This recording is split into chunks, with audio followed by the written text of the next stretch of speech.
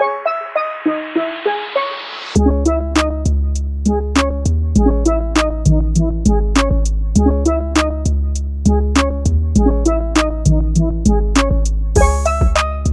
up, everyone? 42nd episode of Kicking It with Breezy and Don C with my partner, Breezy, Danny Belcito, the new 24-year-old on the block. How does it feel to be an older man? It's weird, man. It's crazy how when I first got here, and you say you're born in 1996, right? You have the older kids who are like, oh, 1996, I was born in 92, 93, whatever. Now I'm here, and I'm hearing people are born in 2001, 2002 walking on this campus. And I feel like I shouldn't be allowed to be on this campus, like walking with the same people. I feel that old now. But in reality, what's changed? I'm the same guy. You know, I woke up on my birthday, went to train. Nothing changes. Got to get the work in no matter what. Somebody walked by, I train on your birthday. I train on any day. It doesn't matter. On Labor Day, I train. We're literally supposed to rest. I train on Labor Day. I train on a Sunday. God said rest. I actively rest. But, yeah, it was good. Spent a lot of time with some people here. Wish you were around, I got to be honest. But we got to have a nice FaceTime. That was enough for me. But, yeah, here we are, 24 Mamba year. The energy this year is about to be crazy. I'm taking it to the next level now. I'm telling you. I've been saying that. And I've been doing it every year. It's taking it to another level. And I started out, for those who are watching, and they're going to see our intro video, I got my ears pierced. I was going to mention that. I'm so glad you did. Yeah, I'm sure the parents are not going to approve at first, but at the end of the day, 24. So it's about time to make my own big boy decisions. I wanted to do it, so I did it. And, yeah, that's the energy I'm bringing into this 24th year. If I want to do it, I'm going to do it. If I want to chase it, I'm going to get it. That's all it is. Not a bad way to look at life. Not at all. You say the parents may not approve. If I came home with earrings, my dad has told me he would not let me leave the house without him ripping them out of my ears. So I'm sure your parents are a little bit different. Yeah. But regardless, I would love to see Steve-O try and do that. We're going to talk about the UFC. Would that be a main card? Steve Belcito trying to rip your earrings out? No, it wouldn't be sanctioned. No athletic commission would sanction me fighting against my dad. They'd be like, no, we can't do this. You know, I can't see you fighting Steve. I can't see it. Never in a million years. God. He had a really good tweet last night saying that Dwight Howard has turned into the 6'10" version of Pat Beverly. And I rolled for a good 5 minutes looking at that one. So, Mr. Steve, if you hear this podcast, which I'm sure you will, A+ tweet. I did favorite it for sure. All right, let's go in because we've got the most exciting topic now moving forward, our NFL Pick'em. It's the Kicking It edition of NFL week-by-week picks by Breezy and Don C. And we went to our older episodes and checked week 1 and week 2. Not going to lie, week 1, I'm looking and I'm like, oof, shaky, 9-7 for myself, 10-6 for you. Tell everybody what happened in week 2 when it came to our picks. Yeah, man, week 2, we went through the picks and we were on it. I mean, to be honest, you were on it more than me. I did kind of shoot myself in the foot, hoping that the Patriots would beat the Seahawks, but they gave a good fight. I mean, to lose by 5, in my opinion, it's hard for me not to say the Seahawks are the massive NFC favorites to get to the Super Bowl right now after 2 weeks. Granted, I've been the one to say 2-3 weeks doesn't mean much, but in the doesn't mean much weeks, Seattle has looked pretty darn good. But, yeah, you went 14-2. 14-2. That is fantastic. You missed the Giants, which I think was a bit of a reach if you look back and saw it yourself. It was. And I believe you missed one more. And the Saints, but we both missed that game. Yeah, and I went 12-4. So through 2 weeks, you got one game on me in the W column. So it's going to be a long season. But very tight. It's going to be a lot of picks. Going to have a lot of weeks, hopefully, that are 12-4s and less weeks that are 9-7s. So I guess we'll see. Week 3, there's a lot more close games. I looked through the games this week. This is a different week than the last week. Last week was a lot of big favorites. I made a fair bit of change parlaying some games this past week. Don't think it's nearly going to be as easy this week. So I'm excited for these picks. Well said. Let's get into week 3. Dolphins-Jags is the first game I have written down. Thursday Night Football. Oof, snoozer. Jacksonville's favored by 3. I'm going to say Jacksonville covers and wins by 6. What about you? I have the exact same pick written down, and I swear, what a start. Literally, I have right now, in parentheses, Jags by 6. I have every single game with the pick and the number, as I'm sure you do, and I have Jags by 6. The problem is with Thursday night, right? It's so hard to really gauge where teams are at midweek. Like, Thursday night for me is the hardest game to pick. Like harder than a Sunday night game, harder than a Monday night game. There's just a different aura to those Thursday night games. Fans are not, right? It's just kind of strange. But I'm with you. I think Jags cover. I've liked how Gardner's looked. I picked up Keenan Cole. Keenan Cole. What is it? What is it? Keenan Cole, right? The wide receiver? Keenan Cole Jr.? Kenneth Cole? Kenneth Cole. Oh, God. Nah, whatever. Whatever his name is. Right now. God bless him. I think it's Kenneth Cole. But picked him up, put him in. So needed him because I picked up Paris Campbell from Indy, and now he's out for the next couple of weeks at least. It is Keelan Cole. I'm so Keelan sorry. Cole. God Keelan bless Cole. him. Sorry, man. Jeez Louise. Keelan, if you're listening, which I'm sure you're not, but hopefully We someday had a good you start will. on the pick, and then you had to fumble the name, but it's Yeah, okay. I'm sorry. And I just see Cole, right? I pick up, I just see K. Cole. So I'm going to do that from now on. K. Cole, hope he has a big game. But Thursday night, it's hard to predict. But this one, I Yes. think the Jags have looked okay. Better than I think both of us would have predicted they'd look in the first couple weeks. So, yeah, Jags, good pick. Bears Falcons. Falcons dropped one of the worst drops in close game history. The stat. The teams in the past that had scored 39 or more with no turnovers, their record was 440-0. The Falcons are now the 1, being that Dallas pulled that game off. Who do you have in this one? Well, the problem is, right, are we that surprised that the Falcons did that considering their past with big leads? I was and- surprised. I sure was. I was surprised considering I tweeted midway through the game that the Cowboys looked like a high school team trying to play with SEC college teams. That was rude. But it was justified. I mean, if you had watched the first 2 quarters of that game, you'd be like, what? This is Dallas? What? We picked this Cowboys team to make the Super Bowl? But they turned it around. Dak found his rhythm. I'm very happy about how CeeDee Lamb is looking with that offense. But anyway, in this game, yeah, I got Falcons by 7 in this one. Bears have looked okay, but they beat, the Giants? Everybody's going to beat the Giants, especially now with Saquon going out. God bless him. But, yeah, I got Falcons by 7. They're the luckiest team that's 2-0 in the NFL. So I say, it's funny, the Falcons are favored by 3.5. I'm going to say Bears cover, but the Falcons win by a field goal. I'm going to be that guy. Very, very sneaky, but I have the Falcons in that one. Rams, Bills, 2-0 teams. Josh Allen is the NFL's leader in passing yards after 2 weeks. I say Bills cover, win by 4. They are favored by 2. Yeah, I've got Bills by 6 there as well. I like LA, though. I mean, they've looked okay, but like I said, looking at their wins, like Dallas is clearly reeling.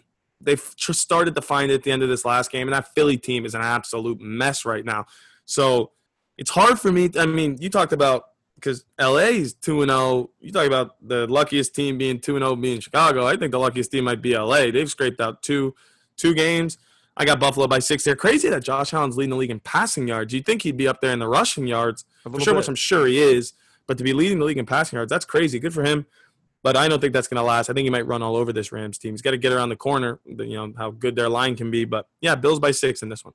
So we've picked 3 games. We have the same picks. So maybe we'll see some difference, maybe not. Who knows? Washington against Cleveland. Cleveland favored by a touchdown in the dog pound. Who do you have in this one? Yeah, I got Cleveland by 6 in this one. I may be hopeful because I do like the Browns. I like Baker. I like OBJ. I like Jarvis Landry. I want them to do well. I got Nick Chubb, my fantasy team, and Odell. So I want Cleveland to do well. I'm a little bit of a heart over head with this game. Maybe Washington, maybe they've looked impressive. Defense has looked okay. But I'm hoping. This is a hope pick. I got Cleveland by 6. I have Cleveland by 12 because I think that this momentum they had last Thursday, granted it was the Bengals, but Joey Burrow I think he's the real deal. I'm huge on him. I believe that Vegas had his total for touchdowns at 21.5 going into the season, and I want to say he's already got at least 4 or 5 right now. So I think he's going to break that. But going back to this game, Washington and Cleveland. Yeah, Cleveland I think uses that momentum, gets a dub. Next one, Titans, Plus, Vikings. real quick before we get Go into the ahead. next one, sorry, Don, I don't mean to interrupt you, but I think that extra rest right now is huge, right? Considering how everybody's had these quick training camps and also, so Cleveland getting that extra rest, 10-day rest, I think is going to be massive in these games. Especially, we've seen, unfortunately, as I mentioned in the last episode, all these injuries. Yes. And I hate to mention it, but it continues to happen, and it's just people dropping like flies because the bodies just aren't ready. This is tackle football. These are the biggest beasts in American sports. So it's hard to not see it continue. Once again, I'm going to knock on wood. You hear me? But, yeah, 10-day rest I think is going to be about the biggest advantage you can get. So I think that's another reason Cleveland gets that win. I'm glad you mentioned that. Not glad that you had to bring it up, but it just stinks watching those games. Literally, when you say dropping like flies, it was perfectly stated. I mean, so many guys went down. Saquon, C-Mac, George Kittle, Garoppolo, the entire 49ers offense, I feel like, went down in that game against the Jets. But moving forward, not on a sadder note. Okay, Titans, Vikings. Tennessee's favored by 2.5. I picked the Vikings in week 1 over the Packers. That stung. I don't know why I did that. But I have a feeling that Minnesota's due for a win. I say Vikings outright win by 7 against Tennessee. I thought this was going to be one we were going to have a different pick. I really did, especially the way Tennessee keeps squeezing out these games. And we both nail on the head we hit. I think give us a little bit of a pat on the back last week. We talked about Tennessee week 1, scraped out a win. What do they do in week 2?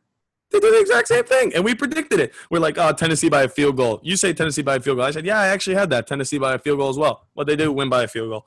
This game, I agree with you, though. I think they come out on the wrong side of a field goal this time, and I think Minnesota ends up getting a win by a field goal because, you mentioned that you picked Minnesota in week 1. I picked Minnesota in week 2. So I think somebody's got to be right one of these weeks. So I'm with you. We're either both going up or down with the ship here this week. So I got Minnesota by 3 because I just think Tennessee's bound to lose a game by a field goal if they're going to keep scraping out these wins. Plus, Kirk Cousins looked downright horrendous this week. So he better turn it around because Mr. You Like That is looking pretty garbage right now. So he better turn it around. I really thought we are going to have a difference on that one, but me too. That's just nature. Raiders, Patriots, New England by 6.5. I'm going to be sneaky again. Raiders cover, but Pats will win by 6. I'm shaking my head. Your head. I'm shaking my head. Why? I'm shaking my head for those that are listening right now because I have the exact same pick, Donnie. Again. Oh my. Again, a lot of people I saw, I was looking at what people's predictions were for these games as I'm going through, and a lot of people have New England winning this game big. But for me, how can you have them winning big with the confidence the Raiders are playing with right now? Raiders clearly good on Monday night. Clearly something's going there in Las Vegas. But Cam also played great, and I predicted that as well. I predicted Cam would have a good performance. So what did he do? Passed for 400 yards and a touchdown and ran for 2. So Cam's clearly locked in right now. Cam tries to find anything to be motivated, and I think beating an undefeated team right now I think is the thing to be. But, yeah, I got Pats by 6 as well. You got to be kidding me. Okay. Tough, man. We think the same. I can't be mad at us. We think the same. I'm wondering, are we equally smart or equally dumb? We'll see when the record for this week's picks is done. Well said. 49ers, Giants. San Fran is favored by 4.5. They are missing a lot of guys. Who do you have in this one? If the Giants had Saquon, I honest to God would have picked the Giants in this game because San Fran just looks like the heart's being ripped out of them, truthfully. And now with these injuries, it's tough. Unfortunately, Saquon goes out. And for me, Saquon going out is probably a bigger hit to the Giants' chances to win than even freaking Jimmy G going out for the 49ers. Saquon is their bell cow, man. We've been talking about that the whole time. You predicted the Giants to win last week because of Saquon, like solely because of Saquon. And there's no Saquon now. So all teams are going to do is blitz 3 and say, Daniel Jones, you pick us apart. And guess what? He's not going to do that. So San Fran's defense, as weird as they've looked the first couple of weeks, I think they win this game. I got San Fran by 10. Get out of here. No way. Get out of here. I will literally read you my notes. 49ers, Giants, San Fran by 4.5. Pick. San Fran covers, wins by 10. Oh, my. All right, maybe next time we need to collaborate and be like, all right, if you've got a similar pick, we need to just not pick this game together. No, we can't do that. We can't do that. We can't do this to the integrity of our listeners. We have not talked.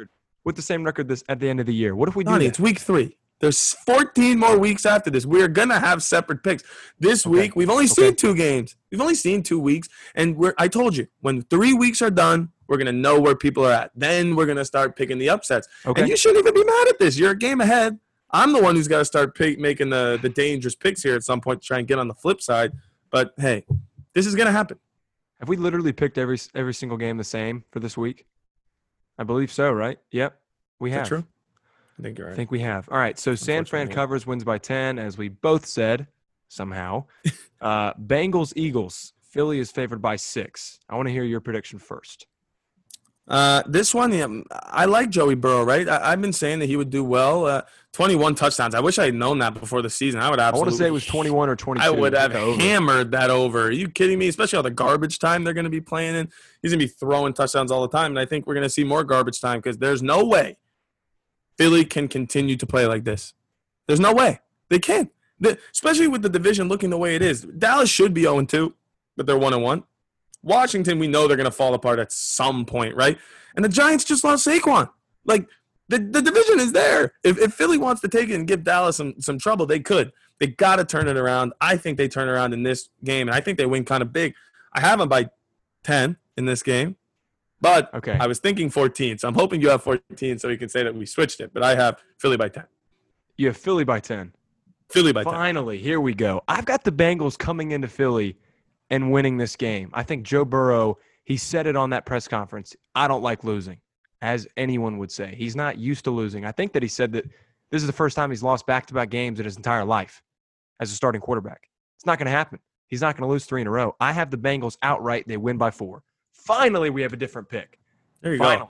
And that's good for Joe Burrow to say, right? Like, that's good for a Bengals fan base that's just been used to being What else are you going to say? middle, right? bottom of the – and that's what I was about to Right. say, is you can't take too much solace in the fact that a dude who has dominated in high school, went to college, didn't play much, then transferred, came to the best offense with the best coordinator, with the best players coach, and won a national championship.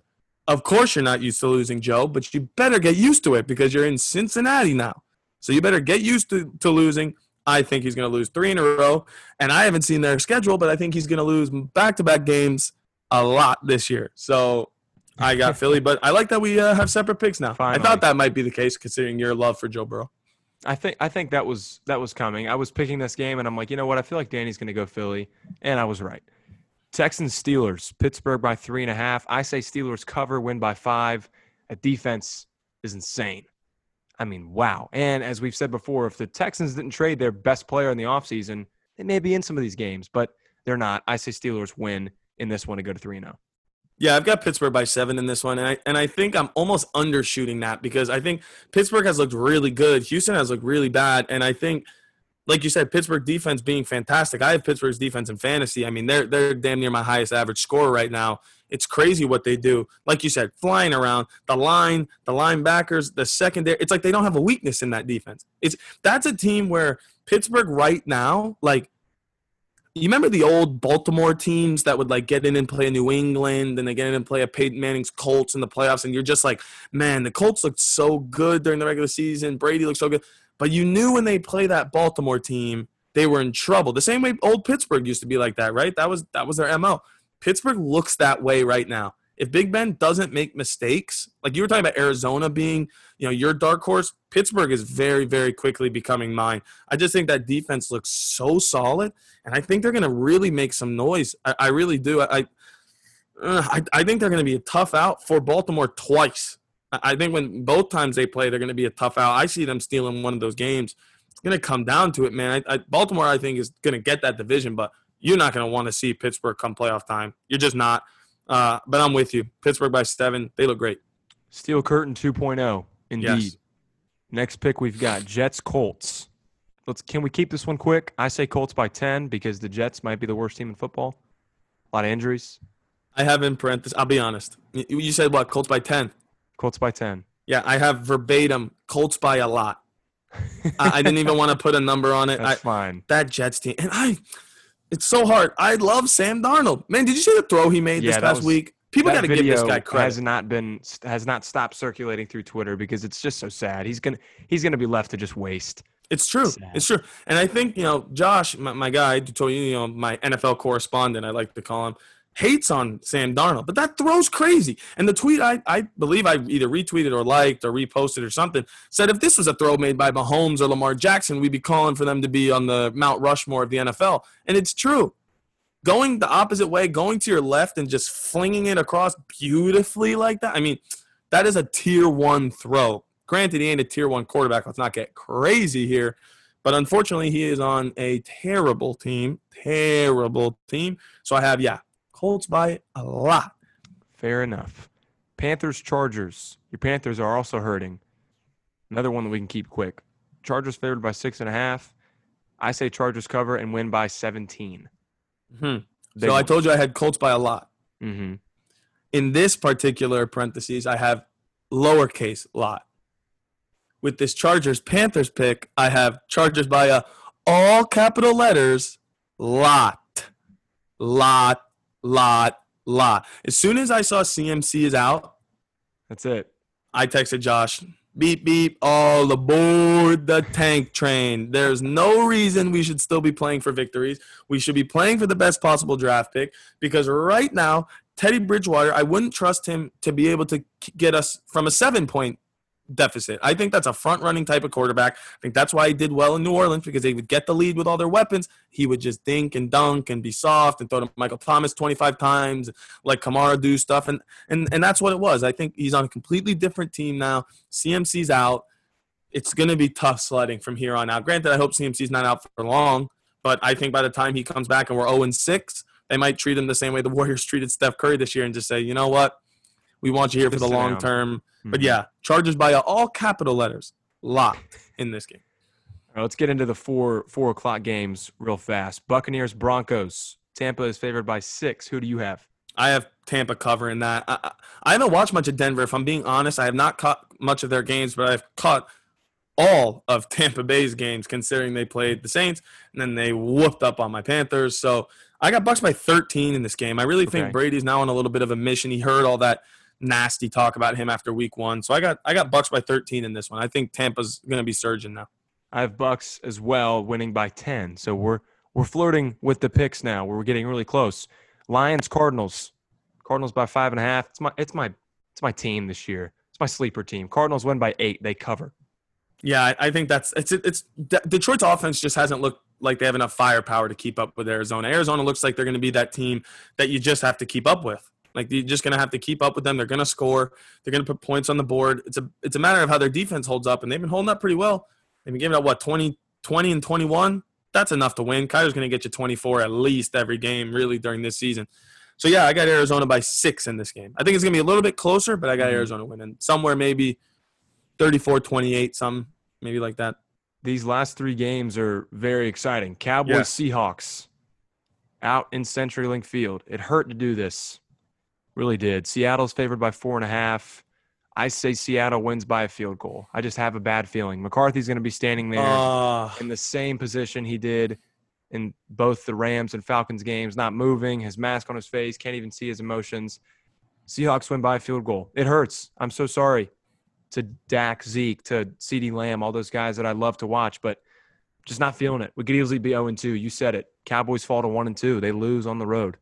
I'm shaking my head here to those who are not watching us right now because this is why I came to Donnie back in November saying we've got that Shannon and Skip vibe. We got to take this to the podcast because Donnie is pulling a typical Skip move right now. He's seeing the writing on the wall with Dallas. He sees that they're no longer the best team in the NFC right now, and he sees that Seattle's taking over this conference, and he's hedging. You guys hear it. Donnie's hedging. He's calling Seattle to win, but Dallas is probably going to end up stealing this game somehow because that's what Dallas does, and they get your hopes up, right? That's what Dallas does. And I think Donnie's just preparing, and he's going to tweet. He's going to be crazy happy if Dallas steals this game, even though he picked Seattle.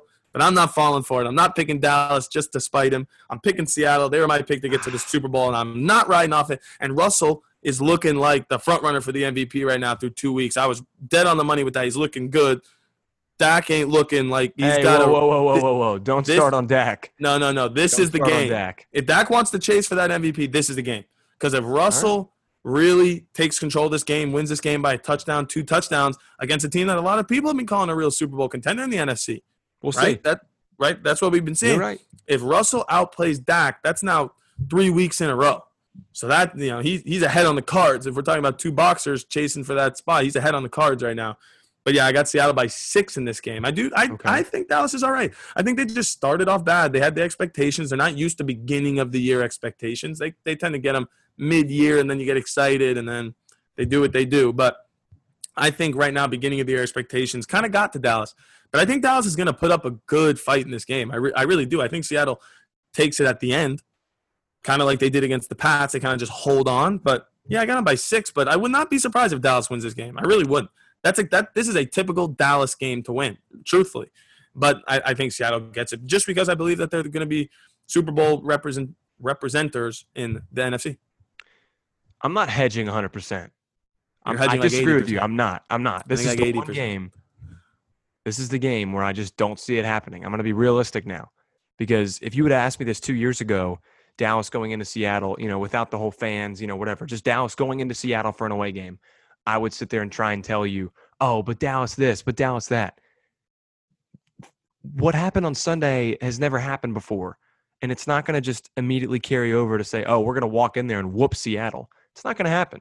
I'm realistic. If it does happen, will I be happy? Of course, yes. But I'm going to go with Seattle. It hurts as a Cowboys fan, but they've given me a lot of hurt in the past, so it's fine. We're even. Packers Saints. This is a good one. New Orleans is favored by 3. I'm going to say Packers win by 7. I kind of like what I've seen from Rodgers. I love Devontae Adams. I mean, I don't think it's a bad pick, but it's one that can easily go both ways. So who do you have in this one? Yeah, honestly, I mean, I remember talking about Rodgers in the first week. I just thought that was a game he was going to win. First week, divisional, going to win. Second week, another divisional, he's going to win. He wants to take control of that division. You know how it is. When Aaron Rodgers gets a top 2 pick, top 2 seed, I don't know what I'm thinking, gets a top 2 seed, we know what he can do with it. He plays well in prime time, plays well in pressure, and he showed it in the first 2 weeks. There's a pressure was on. This game, though, I think they're 2-0. The Saints didn't look great. Monday, short rest. People are going to be writing off the Saints already. I really think they're going to be maybe the Saints weren't as good as we thought. Oh, the Packers are looking good. And this is the type of game that Aaron Rodgers loses, right? That's been the thing, right? When all the pressure's on him and they're the underdog, but no, relax, we'll be okay, don't worry. But this is a game where everybody's talking about don't worry Saints. Even if you lose to the Packers, it's all good. So I got the Saints winning this one. I got the Saints by 6. I think they're going to respond from last week, and I think Rodgers is just going to throw up one of those random dud games that he normally does. He just kind of throws them up every now and again. So I got the Saints winning this one. I think this is a game set up for the Saints to win. That's what I felt just looking at it through. I just thought this is a game setting up for the Saints. So I got the Saints winning this one. Who do the Saints not have, though? Big Michael Thomas. Watch out. I thought Michael Thomas was overrated from the jump. I'll be the first one to say it. I don't think he, talent-wise, is as good as some of the other top guys. Julio, I think Odell is more firepower than him. I think Michael Thomas going out, it's a big deal for them, but I think, Drew Brees has got more toys to play with over there. Maybe we're going to see a surge into Taysom Hill or something. I don't know. I think Saints still get this. I think that might even set up even more for Aaron Rodgers. Oh, there's no Michael Thomas. They look bad, blah, blah, blah. Aaron's going to hear that. He clearly hears it, right? He's one of those guys who hears the media. And I think he might just take and just throw up a dud game, and the Saints steal it. Okay, interesting. Keep an eye out for it. Chiefs-Ravens, game of the week, Monday Night Football. Finally, they nail a Monday night game.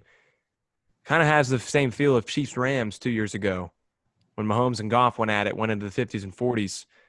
I'm going to say Chiefs in this one. Baltimore's favored by 3.5, but I'm going to go Pat Mahomes and the Chiefs by 4.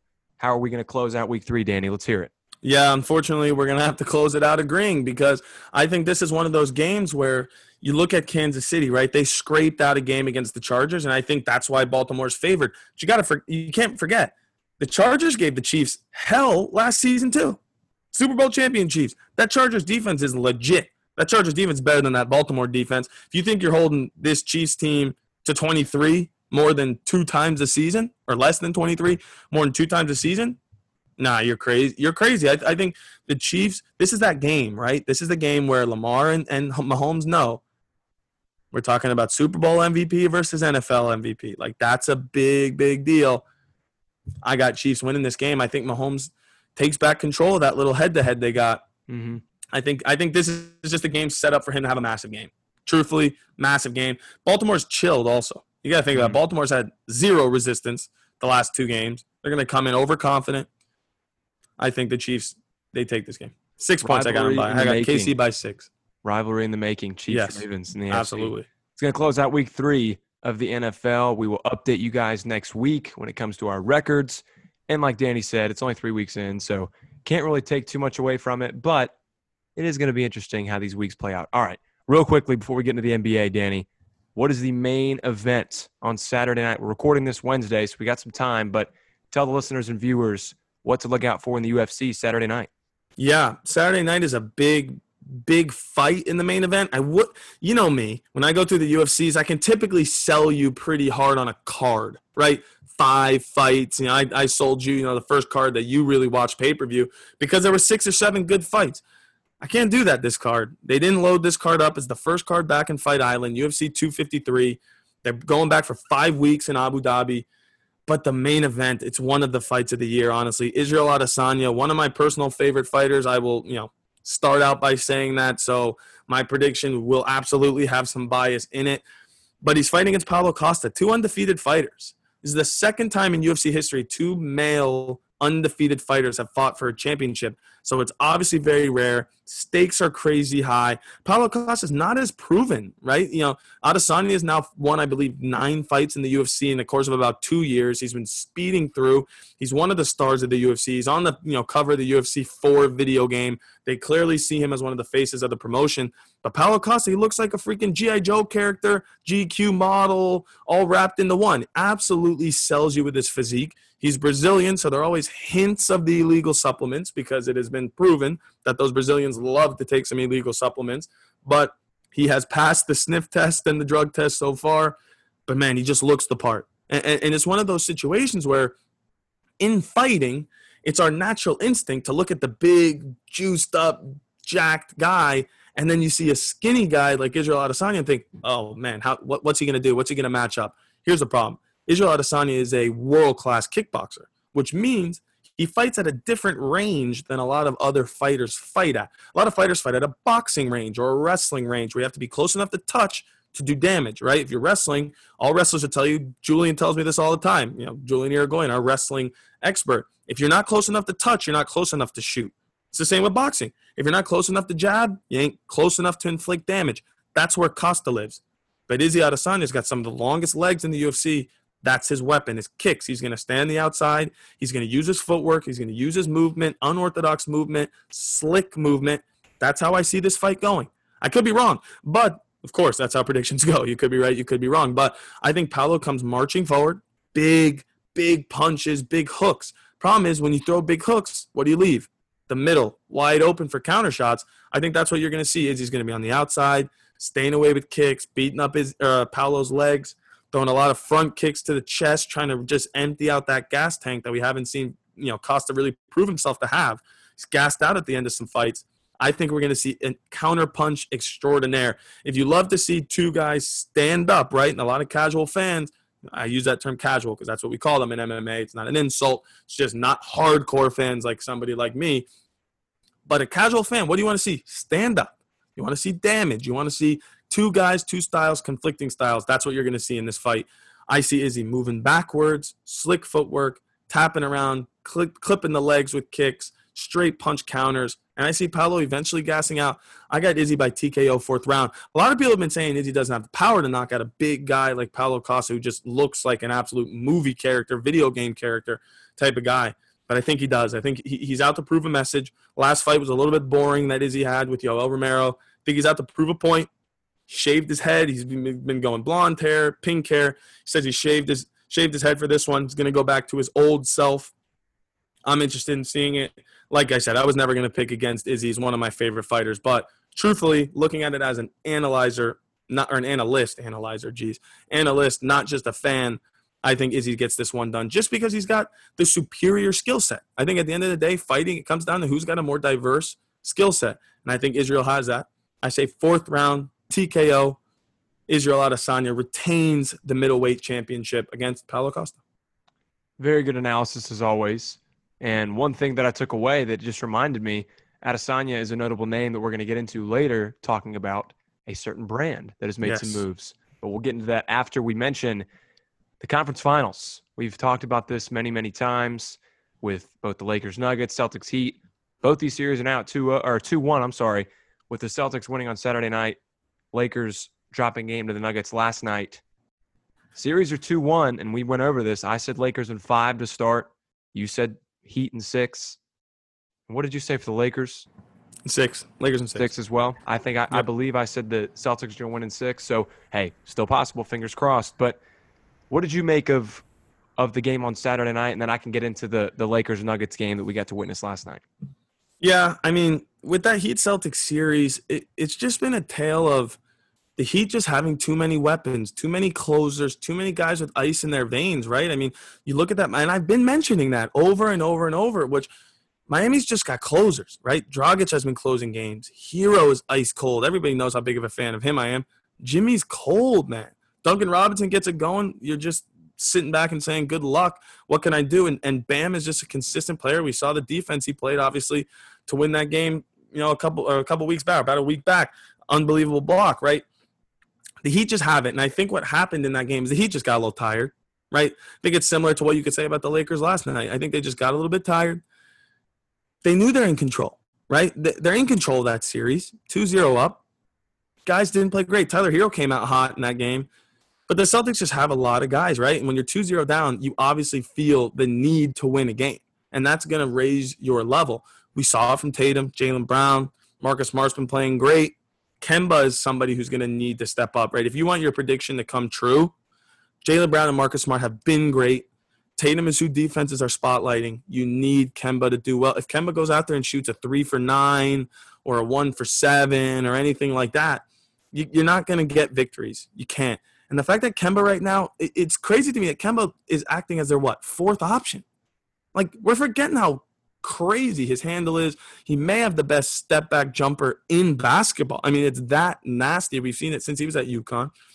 I think Game 4, just moving forward to Game 4, I think you're going to need to see a massive game from Kemba. I think you're going to need to see him attack and then open it up for the other guys. You can't just relax and rely on Jason Tatum to get you like 30 and play like he's a tier 1 guy.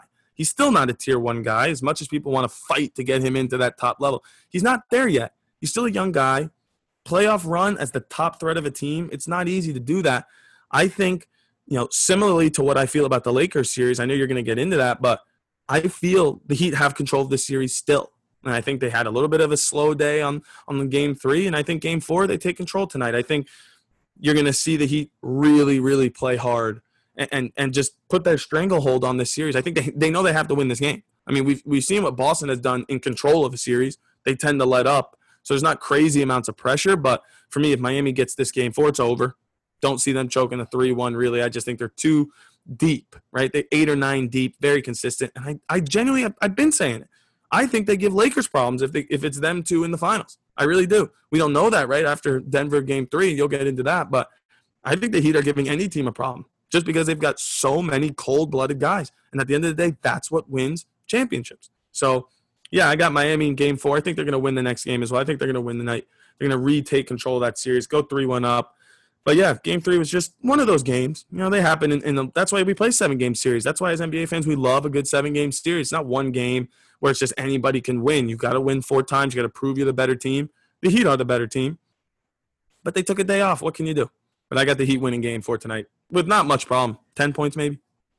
Yeah, I think that in that case, in terms of that series, I also did believe that it's over, but I like what the Celtics are showing. Gordon Hayward came back, kind of brought a little bit of a spark a couple of occasions, but other than that, Heat did what they did, and they dropped the game. It's not the end of the world. That happens.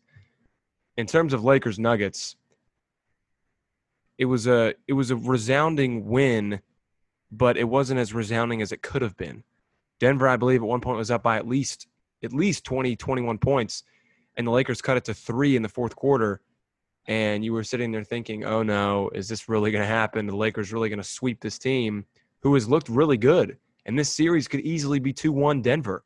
Let's not forget that. What happened, with AD's game winner in Game 2, looking at the box score, one guy that I've been high on all playoffs, I really want the Bucks to try and go out and get him, is Jeremy Grant. And he proved it last night. 26 points, 3 boards, 7 of 11 shooting, 2 of 5 from 3, and 10 of 12 from the line. And that's their third or fourth option. So that's probably not going to happen, of course, consecutively. Monte Morris had 14. Jamal Murray had his 28, 12 assists, 8 boards. Phenomenal game from him. And this is one thing, too, that people may not agree with me, but I really hold this to be true. LeBron had his triple-double, whatever. I don't think LeBron played all that great. he looked to me he didn't look as engaged, but that's what, in a way, like, you appreciate that, and that kind of, you revere that when it comes to a guy that can turn it on and off. But at the same time, you're like, God, you hate it as a fan. You're like, why are you not engaged? But in that way, LeBron is so smart. I'll say it, in year 17, when it comes to the output of his energy. You saw that last night. You saw that he's probably sitting there thinking, we don't need to go up 3-0. Like, I can maybe rest a little bit, kind of just get that quick little, I guess, power nap in a way, really, and then go on game 4, game 5, win the series in 5 games. So it can go either way. I think Denver has a good chance to try and build on this, hopefully win game 4 for the sake of all basketball fans, just to make this an engaging series, because a popular pick has been, Lakers in 5. Some even say, Lakers in 4. That's wrong now, but I don't know. Do I want to see Denver win this series? No, for the sake of basketball and for the sake of the finals and looking back on it in 2020. Oh, do we really want to see a Nuggets Heat series? No. We would love to see, the narrative is what we talk about. Lakers Heat going up against Pat Riley, going up against a guy like Jimmy Butler, who's, so just courageous and so brave when it comes to his on the court and off the court, his leadership. And then you see AD against a really solid defensive team. The narrative would be there, of course, Lakers Heat. But the Nuggets, I think, may get out of the Lakers what the Heat are going to need in a way to say, like, okay, this is what makes the Lakers falter. And I think that Miami, Coach Spo, Pat Riley are conversing, saying, okay, if we get this series, wrapped up in, 5-6 games with the Celtics, we're looking, 100% blinders on it that the Lakers and the Nuggets in this series, looking at that tape and saying, what did Denver do most recently? Because you can't really go back and say, oh, what did we do to the Lakers back in February, back in January? It's not the same team. Neither team is the same. You got to look at recent. The recency bias may be, a shot in the foot at this point. You don't want to be too hell-bent on that, but this is going to be very interesting, these next few games, to kind of just end my rant when it comes to, are the Lakers going to just put their foot on the gas and kind of come sprinting into the finals? Or are they going to kind of take their time, maybe win in 5 or 6 games, but have those closer ones, maybe rely on a couple of runs? Who knows? Very, very interesting end to these conference finals we will have. Yeah, honestly, I think you're dead on just looking at this game. One thing that you didn't mention that I think is worth mentioning in this game and in this series is what's been the Lakers kind of shooting themselves in the foot in all these games that they've lost. And I don't like that a lot of commentary people and people at the tables don't mention this. The Lakers at the beginning of the bubble, like, what were we saying when they came back in the seeding game? Look how many threes they're missing. Man, Danny Green missing, KCP missing, blah, blah. They're missing shots. When they find it, that's when they'll dominate. But what if they don't find it? Blah, blah, blah. And then they started to find it, and they started making threes at a normal clip like every other team. They started rolling teams, and then they beat that Portland team in 5, Houston in 5, because they kept up. This game, they were minus 24 in the three-pointers and free throws. That can't happen. And that leads right into what you were saying. I think you hit it dead on when you said Denver had a resounding performance, but it wasn't a resounding victory. And that's what it should have been. This should have been a game they won by 20, right? They had 5 more threes. LA shot 23% from 3. That has not been the norm. That is a performance more like what they've been doing in the seeding games leading up to the playoffs, and 63% from the line compared to 80. You can't shoot 63% from the line and expect to win when you're shooting 23%. And how many games in this playoffs, I don't have it on me, right? I'm not the stat guy, right? But I'm sure I could pull it out. How many games have the Lakers played in this playoffs where they've been the lesser team in terms of field goal, 3-point, and free throw percentage all in one game? That doesn't happen very often. Normally they're shooting 60%, 70% from 2-point range, and low to mid-30s for 3-point range. That's what they're normally doing. This was an anomaly. You hit it straight on. LeBron taking a power nap can give you a 30-point triple-double. That's because he's the best player of all time. Yes, you heard it here once again. No other player can do that. Take the second half of a game off and have a 30-point triple-double, but you hit it straight on. You hit it dead on, and that's why I picked Lakers in 6. It wasn't because I thought Denver was was a good team and Lakers might steal a game and eventually take the series. No, I thought it was because LA was a better team. I've been saying Denver is the easiest matchup so far for that Lakers team. But now we're in conference finals. Rarely do teams get swept. Most teams don't pull a Portland against Golden State and get ramrodded out, right? That's not typical. Or what the Lakers do to like the Hawks or something like that. Or I'm sorry, the Cavs did to the Hawks when LeBron was there. Like, that's not typical, right? It's normally a 6-game, 7-game series, and I thought this was the same. These games happen. Like you said, Jeremy Grant scoring 26. Not going to happen. Are we banking on? Are we banking on that for Game 4? No. We banking on Monte Morris to give you more than 7, 8? No, right? That's when you're going to need Jokic to step up the points. Like, they should lose a game where Jokic has 22, 10, and 5, right? Like, that's a game they should probably lose, in my opinion. But they get this game. That's the one thing I'm a little bit scared of is Jokic keeps hitting these crazy shots. Oh, it's going to come down to that. Yesterday in the second quarter was phenomenal. Crazy. And I'll tell you right now, you're going to see – I think that the best game of the series is about to be Game 4. I think you're going to see a absolute slugfest dog fight. I think they're both going to shoot around 40% from 3, 60% from the field. I mean, you're just going to see them go crazy, right? This game's in 114, 106. I predict that's going to be like a 127, 123 win for the Lakers, right? I think they're going to scrape that game out, and then they're going to roll them in Game 5, and that'll be that. You're going to see the Nuggets' last push in this Game 4. So I wouldn't be surprised if they took Game 4. I have the Lakers in 6, like I said, but I wouldn't be shocked. I firmly believe that the Lakers are going to get this game, and if it's close, I think they're going to win Game 5 running away. So that's when I think your Lakers in 5 would be correct. But if they win this game by 10, 12 points, you're then going to see another game like Game 3 in Game 5, and I think the Lakers are going to give it up, rest up, win Game 6, and move on, because I think you'd be maybe crazy not to think that Heat game's going 6 or that Celtics series isn't going 6 games. I think for sure it is. So I think that's what that was in Game 3. But you hit the nail on the head in mentioning all those guys, right? You hit it straight on. LeBron took a nap a little bit in that second half. He really did. I just think you hit it on when you said engaged. He didn't look engaged. AD still, to me, had some spurts. He should be scoring 40 a night. I'm sorry. Jokic cannot hang with him athletically. No, neither can Paul Millsap. Jeremy Grant, honestly, I think is the best on-ball defender in terms of AD because of his athleticism and length.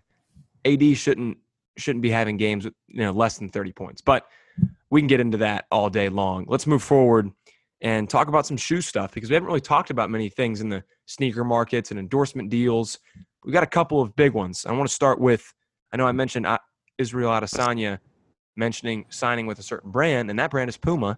And Puma now also recently signed Neymar to a deal worth $29 million per year. That's insane. That's a lot of money.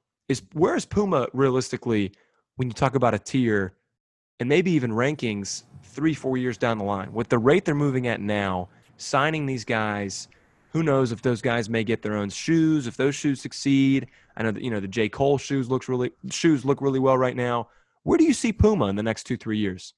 Honestly, Puma's right there. And I think what we're going to get into a little bit in terms of investing in the future, I think Puma's done a great job of mixing that up. I think signing Neymar and investing a massive amount is their win now strategy. Like, let's catch up now. And I know the plan is to give Neymar, a newer, modernized version of the old Puma shoe that was worn by, Maradona and Pele and these top soccer players back in the 60s and 70s when Puma was really up there in soccer. And let's not get it twisted. Puma's massive in soccer. Practice uniforms, gear, they're up there, right? So this is a win for them. To get Neymar is crazy, right? If you're not getting Ronaldo, you're not getting Messi, this is probably the next best thing, right? If you're not getting an Mbappe or something like that, Neymar's the guy.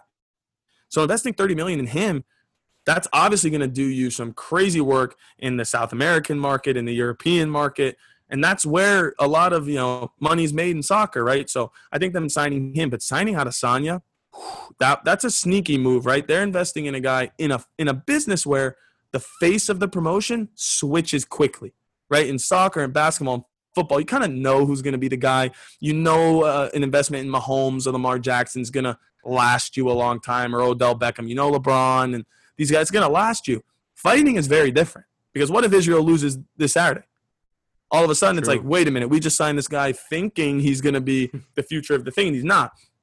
But to answer your question, I think Puma's right there. We've been talking about Puma and Converse a lot when we've been talking about endorsements, and they're doing it the right way, in my opinion. They're mixing new age guys and established guys and trying to build a brand. So 3-4 years down the line, I mean, obviously we know Nike / Jordan, right? They got a stranglehold. But past that, truthfully, like Adidas hasn't made too many massive moves. Like, I gotta be honest, I'm not the biggest fan of like the Lillards or the D Rose and stuff like that. I'm just not the biggest fan of that. Personally, I don't like the way they look. Under Armour's really loving that Steph train, but that the wheels are gonna fall off of that at some point. Don't forget about Joel Embiid. Joel Embiid, and that's where Joel Embiid. Who knows what he's gonna be doing in the next few years in the NBA? It seems like he's in that little weird, untouchable list of players where it's like, do we want that guy to try and chase a championship, or are we just going to invest our future in a team like the Knicks or something like that? So I think Puma's doing a good job right now of diversifying the athletes that they're representing, but also investing in the future. And I think that's the way to plan it right now, because Nike's got the hold right now. Like right now, you got no chance, you got no nothing, right? If they send an offer out, they're going to get it. But finding athletes like Puma and a Converse are doing, it's smart. In my opinion, it's just investing, putting water in that tank, just waiting and waiting and waiting. And then maybe they'll surge. Maybe then they'll get another name. Get Neymar, I'll tell you right now, that's opening up the doors to getting whatever young Brazilian soccer player wants to get a deal, right? Because they're with Neymar. Neymar's with them. That's a relationship I'd want to have. Same with Adesanya now. Adesanya signs with Puma, which has been a weird thing for athletes to get their own endorsement deals. And Dana White immediately came out and made a comment, I don't know how much I like Israel Adesanya's walkouts anymore. I want it to be minimal, because he's starting to see, is he starting to be a little bit too big for the UFC right now, and he's signing big deals. Dana doesn't like that. Dana wants you to be doing what he's doing. That's what Conor did, right? Conor signed with Reebok, who was with the UFC. So I think that's where Izzy is kind of going outside. That's going to now create relationships for Puma with future fighters. So I think they're doing it right. I really, really do like, and obviously, like you said, J. Cole. So they're hitting every avenue that a Nike's hitting. They're getting entertainers, they're getting fighters, they're getting athletes, European athletes, American athletes. I really like what Puma's doing. I think you'll agree with me. I think that they're doing it the right way, and I think they're next. I really do. I think they're doing it the right way. They're diversifying. I think that's the most important thing. You can't just hit athletes. That's not the recipe. Nike does what they do because they're hitting everybody. A Beats by Dre is hitting everybody. Like, that's what they're doing. That's the way to do it, and Puma's doing that. So I'm excited to see where they'll be at in 3 or 4 years. I agree with you. You hit everything perfectly. I think it's cool, too. You mentioned soccer. You think about Messi, with Adidas, then you think about Ronaldo with Nike, and then Neymar with Puma. That's kind of the top 3 guys. When you think of soccer, you think of stars, and they're all with different brands.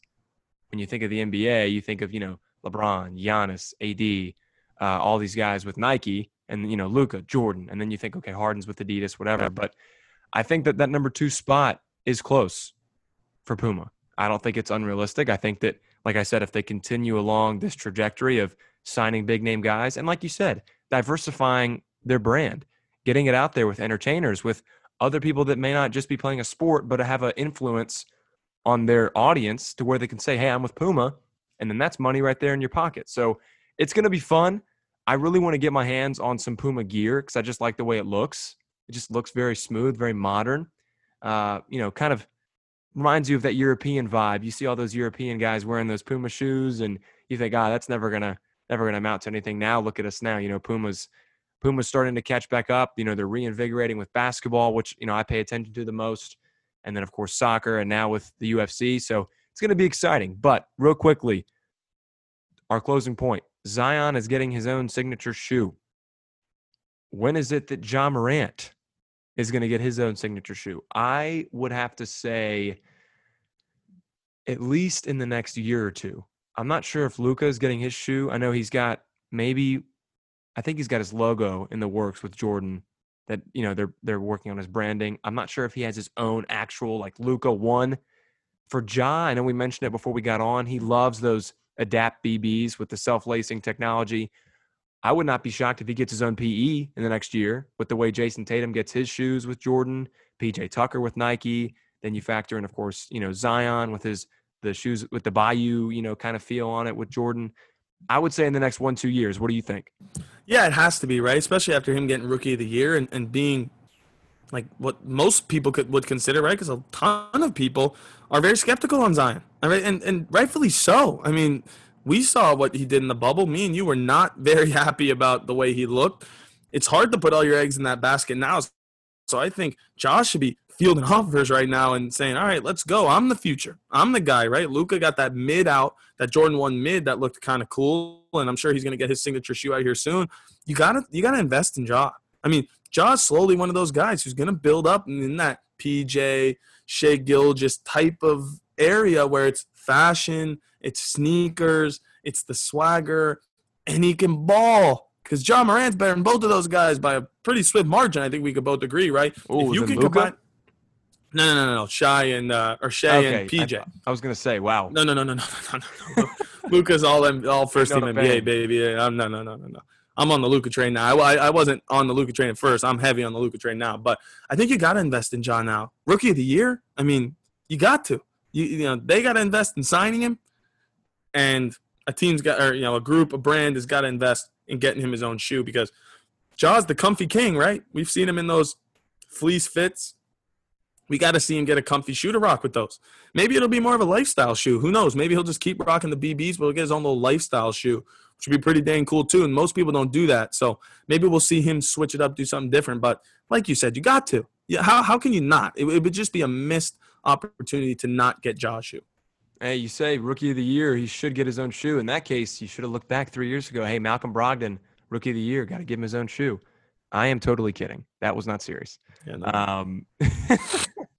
Good little laugh there, because Ja, we know, is head and shoulders above everyone else. But that is going to do it. Episode 42 is in the books.